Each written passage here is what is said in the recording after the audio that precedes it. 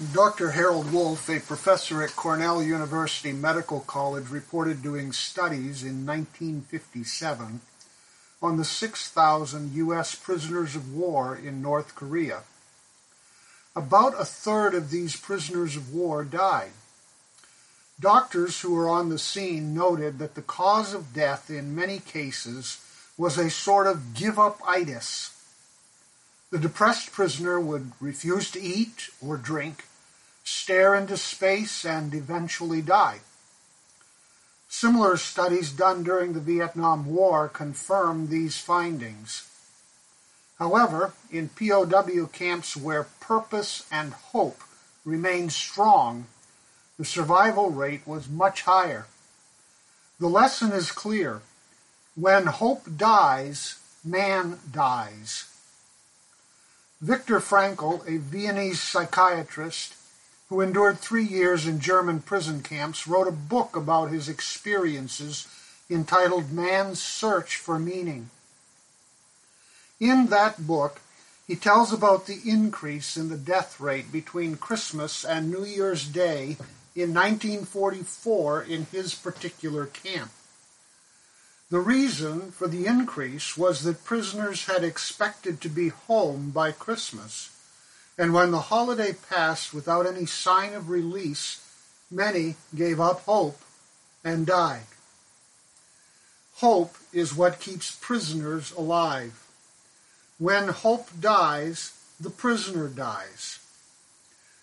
Reading through the book of Zechariah, there is an odd expression in the middle of the book that capsulizes the message.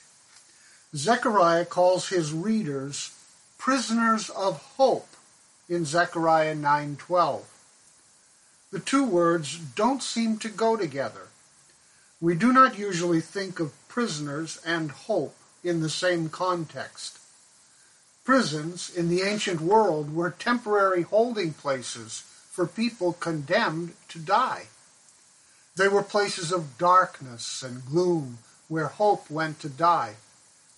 On the other hand, hope in the Old Testament means to wait or to look forward to something with eager expectation. Hope is oriented toward the future. Hope exhibits confidence in God. Zechariah is writing to a people returning from the Babylonian captivity to a land desolated by the enemy. He is writing to people who desperately needed hope. His listeners were prisoners who possessed a hope for the future despite their present circumstances. That hope keeps them working and living. Their circumstances didn't imprison them. They were prisoners of hope, locked up by a future expectation. If hope imprisons us, we can face any circumstance without despair. Zechariah teaches us that God gives promises of comfort for prisoners of hope.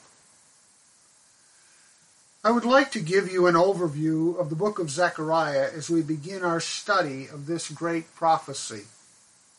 Zechariah can be divided into 4 major sections. First, comfort requires repentance. Chapter 1, verses 1 through 6. Let's set the stage. In 538 BC, Cyrus, king of Persia, decreed that the Israelites could return to their land after being in captivity for between 50 to 70 years. About 50,000 Jews returned to the land under the leadership of Zerubbabel, the political leader, and Joshua, the high priest. Zechariah's grandfather was a priest named Iddo, who returned with Zerubbabel at that time. The people immediately began rebuilding the temple, but were stopped by an edict from the king because of complaints from their neighbors. For 16 years the temple lay in ruins while the people pursued their jobs and rebuilt their homes.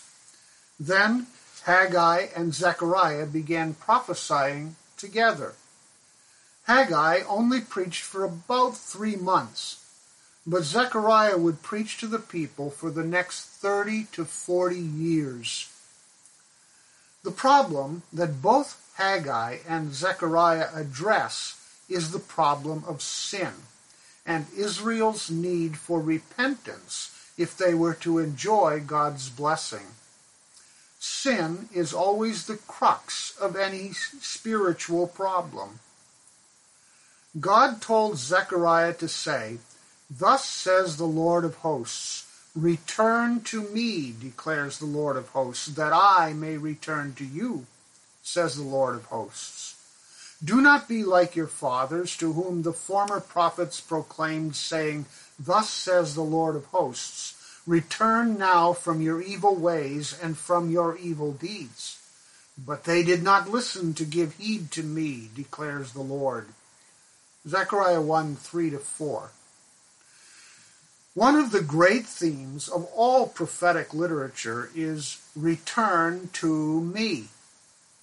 Throughout the prophets, God is pleading with his people to return to him and to his ways. The Hebrew word for return is translated into the Greek Septuagint with the Greek word which the New Testament translates as repent. What is repentance? The word pictures someone walking down a road in one direction, then reversing direction to return to where he began. When we pursue sin, we are walking away from God, and we need to return to him and his directions for life. We are living in a day of easy believism and cheap grace. We are soft on sin.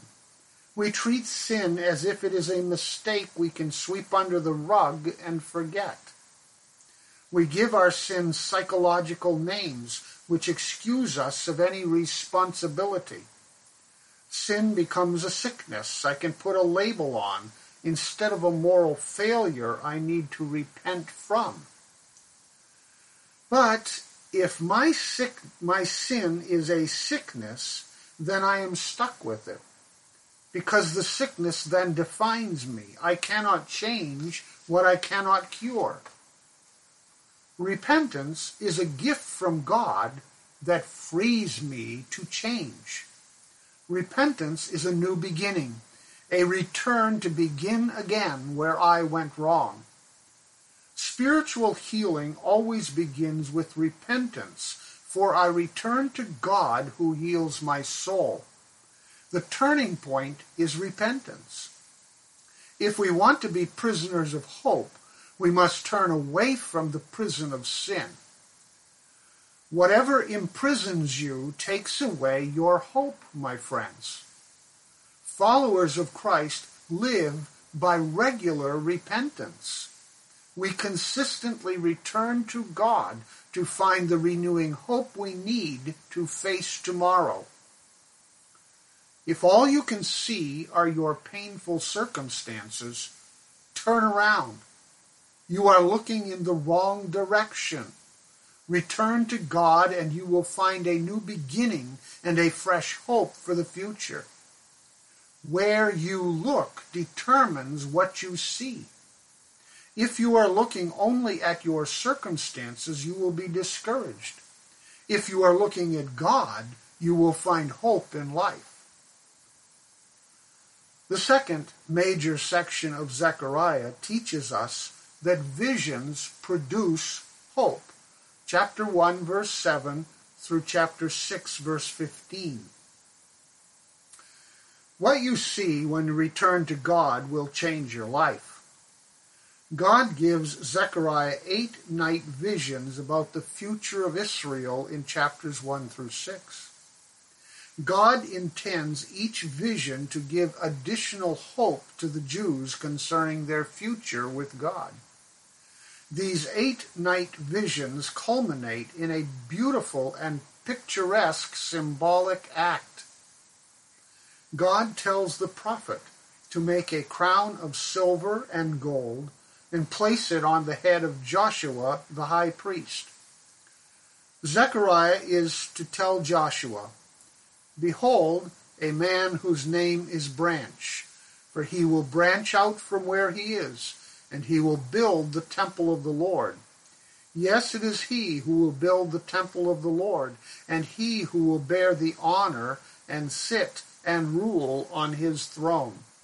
Thus he will be a priest on his throne, and the council of peace will be between the two offices.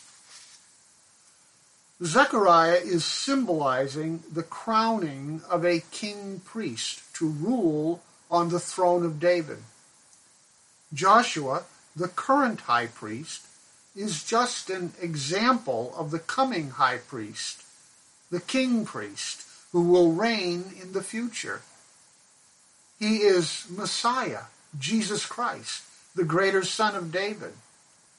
And much of the book of Zechariah is messianic. In fact, Zechariah is second only to Isaiah in messianic content among the prophets. The people of Israel were so caught up in the struggles of this life that they had lost sight of the grand hope of the future. They needed to be lifted out of their doldrums to see the Messiah and his plan for the future. We also need these reminders in the middle of our circumstances. God holds the future in the palm of his almighty hand. Nations may descend into chaos. Economies may collapse. War may consume the world. Disease may rob us of our vitality. Yet still we can trust God. We can look to Jesus, our Messiah, as the Savior of this world. As we study this book, we will examine much prophecy. The study of prophecy should humble us as much as it should encourage us. We do not always understand the future until it is past. Carol Mayall wrote a poem years ago in her book, Help, Lord, My Whole Life Hurts. Father, I don't like this. Mist has fogged all certainty. I can't see. There are no colors, not even black and white, just gray. No clear-cut outlines, no vision of purpose or plans. I'm terrified, lost, feeling abandoned. But within my heart, I know that though I can't see you, your eye is on me. Your hand holds mine, even though its touch is lost to me right now. And from somewhere comes the knowledge that in my quest for humility, your desire for my humility, the mist is part of the path. Not knowing, not understanding, not seeing are tools, important ones, for teaching me, well, as yet I know not what. The mist diffuses your light, walls it back to me, confuses the source of that light. I'm unable even to look down to see the rock beneath my feet. I can only stand still and wait and listen and hope. My friends, we may not always understand what is happening. We may not always see clearly through the fog and mist of our circumstances, but we can always hope because we believe this foundational truth for all of life.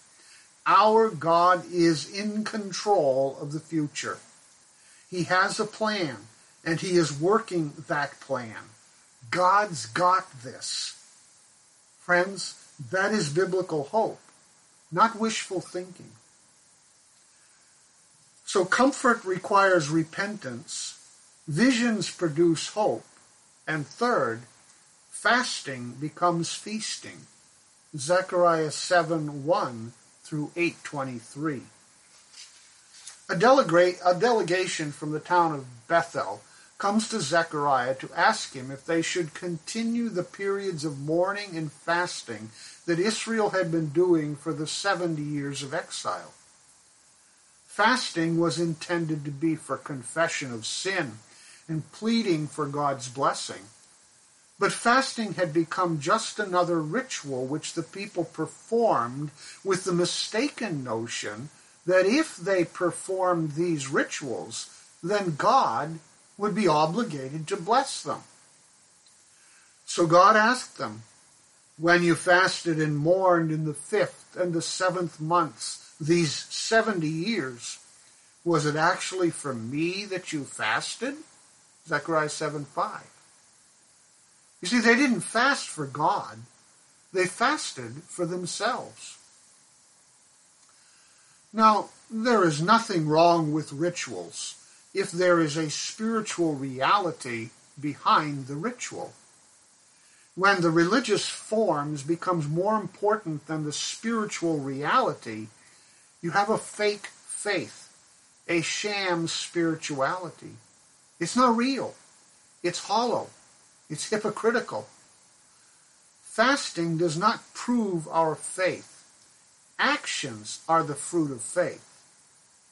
So God goes on to say to the people, dispense true justice and practice kindness and compassion, each to his brother, and do not oppress the widow or the orphan, the resident alien or the poor, and do not devise evil in your hearts against one another. Zechariah 7:9 and 10. If you want to show your faith in God, live it, don't just claim it. Our religious forms today are no different. When you put your faith in the forms of faith, you will have no reality. If you think that coming to church on Sunday, giving money to church ministries, or having your devotions every morning will make you spiritual, think again. We imagine that coming to church for prayer meeting will make us super spiritual. And fasting, wow, we would be at the top of the spiritual pyramid. Yet isn't that often exactly how we think in the church? The more meetings we attend, the more rituals we perform, the more spiritual we are. We begin to evaluate spirituality by the forms of faith, not the actions of faith. And God says that's fake faith. Real faith is seen in how we treat other people. Do we pursue justice and act with kindness and compassion? Do we oppress the widows and the orphans,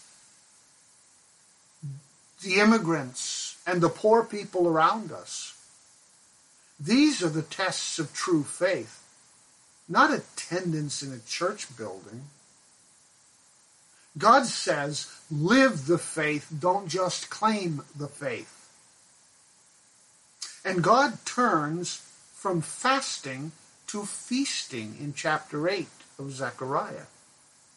When the nation returns to God in true repentance, then God returns to the nation. When the followers of Christ start living out their faith, practicing justice, and showing compassion for others, then God will bless his people. Our actions, not our words, are the fruit of faith. How we treat the poor, the immigrant, the widow, and the orphan shows our faith. Then God promises a new beginning for his people. God promised Israel that he would bring them back to the land and live among them in this glorious future kingdom.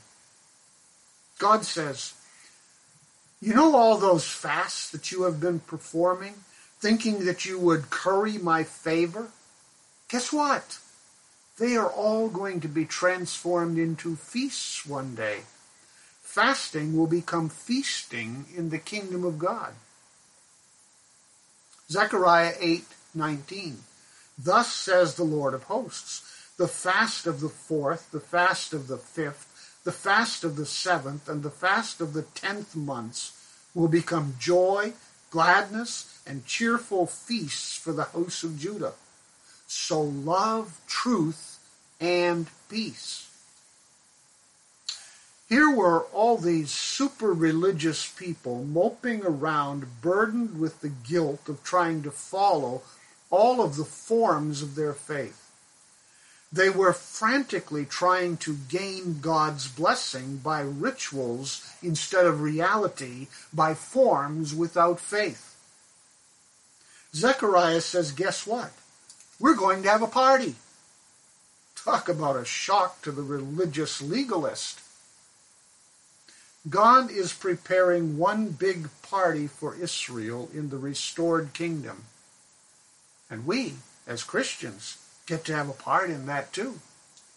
Christians, of all people, ought to have a positive outlook on life because we know the end of the story. Yet there is so much mopey-dopey Christianity today that it is no wonder others don't want to become Christians. Zechariah teaches us to think of life this way. God is going to change our fasting into feasting someday. So look on the bright side. The story ends when God wins. The final section of Zechariah focuses on prophecy about God's great win at the end of this age. Zechariah tells us that prophecy predicts justice. Chapter 9, verse 1 through 14:21. There have been many scholars who have argued that this section of Zechariah was not written by the prophet because it is written in a different style than the first 8 chapters. I would say that these oracles were likely written by the prophet, preached by the prophet, later in his life, after the temple was rebuilt.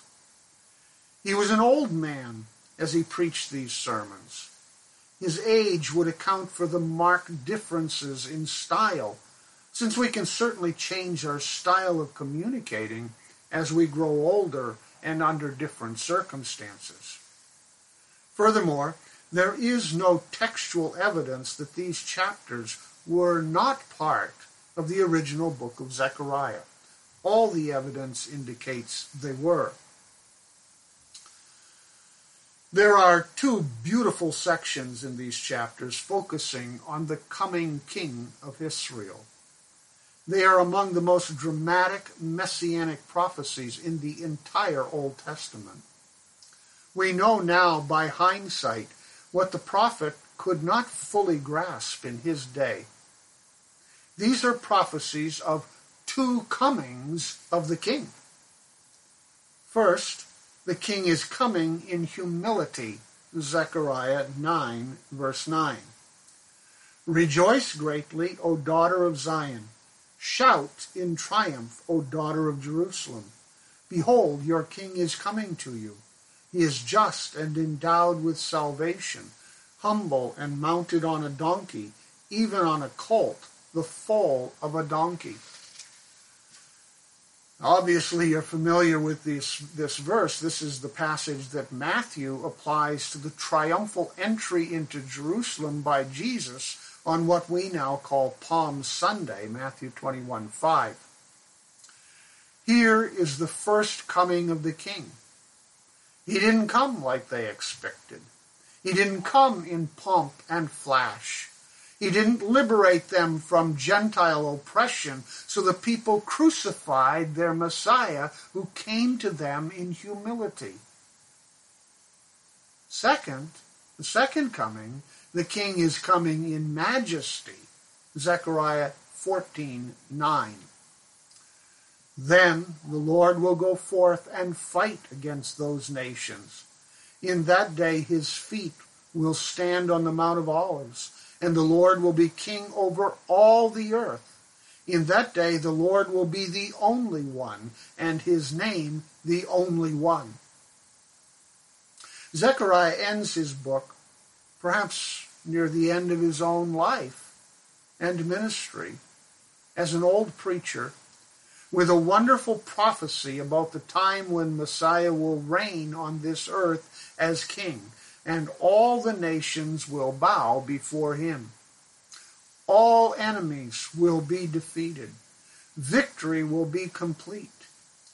Here is the end result, the culmination of all the prophecies of the coming king. Zechariah is no simple-minded optimist. He prepares the people for the fact that the king will be rejected and killed at his first coming. They will experience great suffering and much pain through the years as a nation. But as one writer put it, when evil has done its worst, the Lord remains king. Sometimes it seems like God has forgotten his people. The prophet Isaiah wrote, "I will wait for the Lord who is hiding his face from the house of Jacob. I will even look eagerly for him." Isaiah 8:17. What do you do when God hides his face from you? What do you do when rejection and pain are your lot? You wait for the Lord. You hope in him. Why? Because you know the truth that when evil has done its worst, the Lord still reigns. Prophecy is intensely practical. Prophecy is given to encourage believers to live obedient lives while they wait for God to fulfill his promises. God gives us glimpses of the future to help us live in the present. Hope is the point of prophecy. Unfortunately, we have made prophecy into some sort of carnival sideshow with our date setting and our fascination with the latest computer technology behind the latest theory of the number 666. I call it the 666 syndrome. We've got prophecy groupies running from one prophecy conference to another who aren't worth a hill of beans to God's work because they are so busy researching the latest conspiracy theory behind the COVID-19 vaccine and Bill Gates. Friends, we shouldn't study prophecy as if we are reading a titillating spy novel filled with the latest conspiracy theories. Prophecy is practical and ought to be preached that way. We will study prophecy in Zechariah, but our study should change how we live right now because we know that the King is coming again. The message of Zechariah is simple. God gives promises of comfort for prisoners of hope. Viktor Frankl relates how those years in the German concentration camps reduced inmates to skin and rags. He suffered from swollen legs and skin so tightly stretched he could hardly bend his knees. His feet were so swollen that he could not put any socks on even if he had them to put on. He couldn't tie his shoes. He lived on tiny pieces of bread, which he would eat crumb by crumb. Frankl finally became so disgusted that every waking thought centered around scraps of food and how painful life was, that he began to focus on his dreams for what he would do when the war was over. He was able to endure the sufferings of the present by picturing them as already past and looking ahead to a better future. When he was taken to Auschwitz, the guards confiscated a manuscript he was writing. Frankl was convinced that his deep commitment to rewrite the lost manuscript and his hope in the future got him through the ordeal. Zechariah calls his people prisoners of hope. We too are prisoners of hope. The phrase has a dual meaning. The expression could be taken as prisoners who possess a hope, but it also can be taken as prisoners who are possessed by a hope. We are imprisoned by hope. Hope imprisons or controls us so that we live for hope. Hope is energizing. Hope is powerful. As someone has said, he who has a why to live can bear almost anyhow. Do you have a why to live today?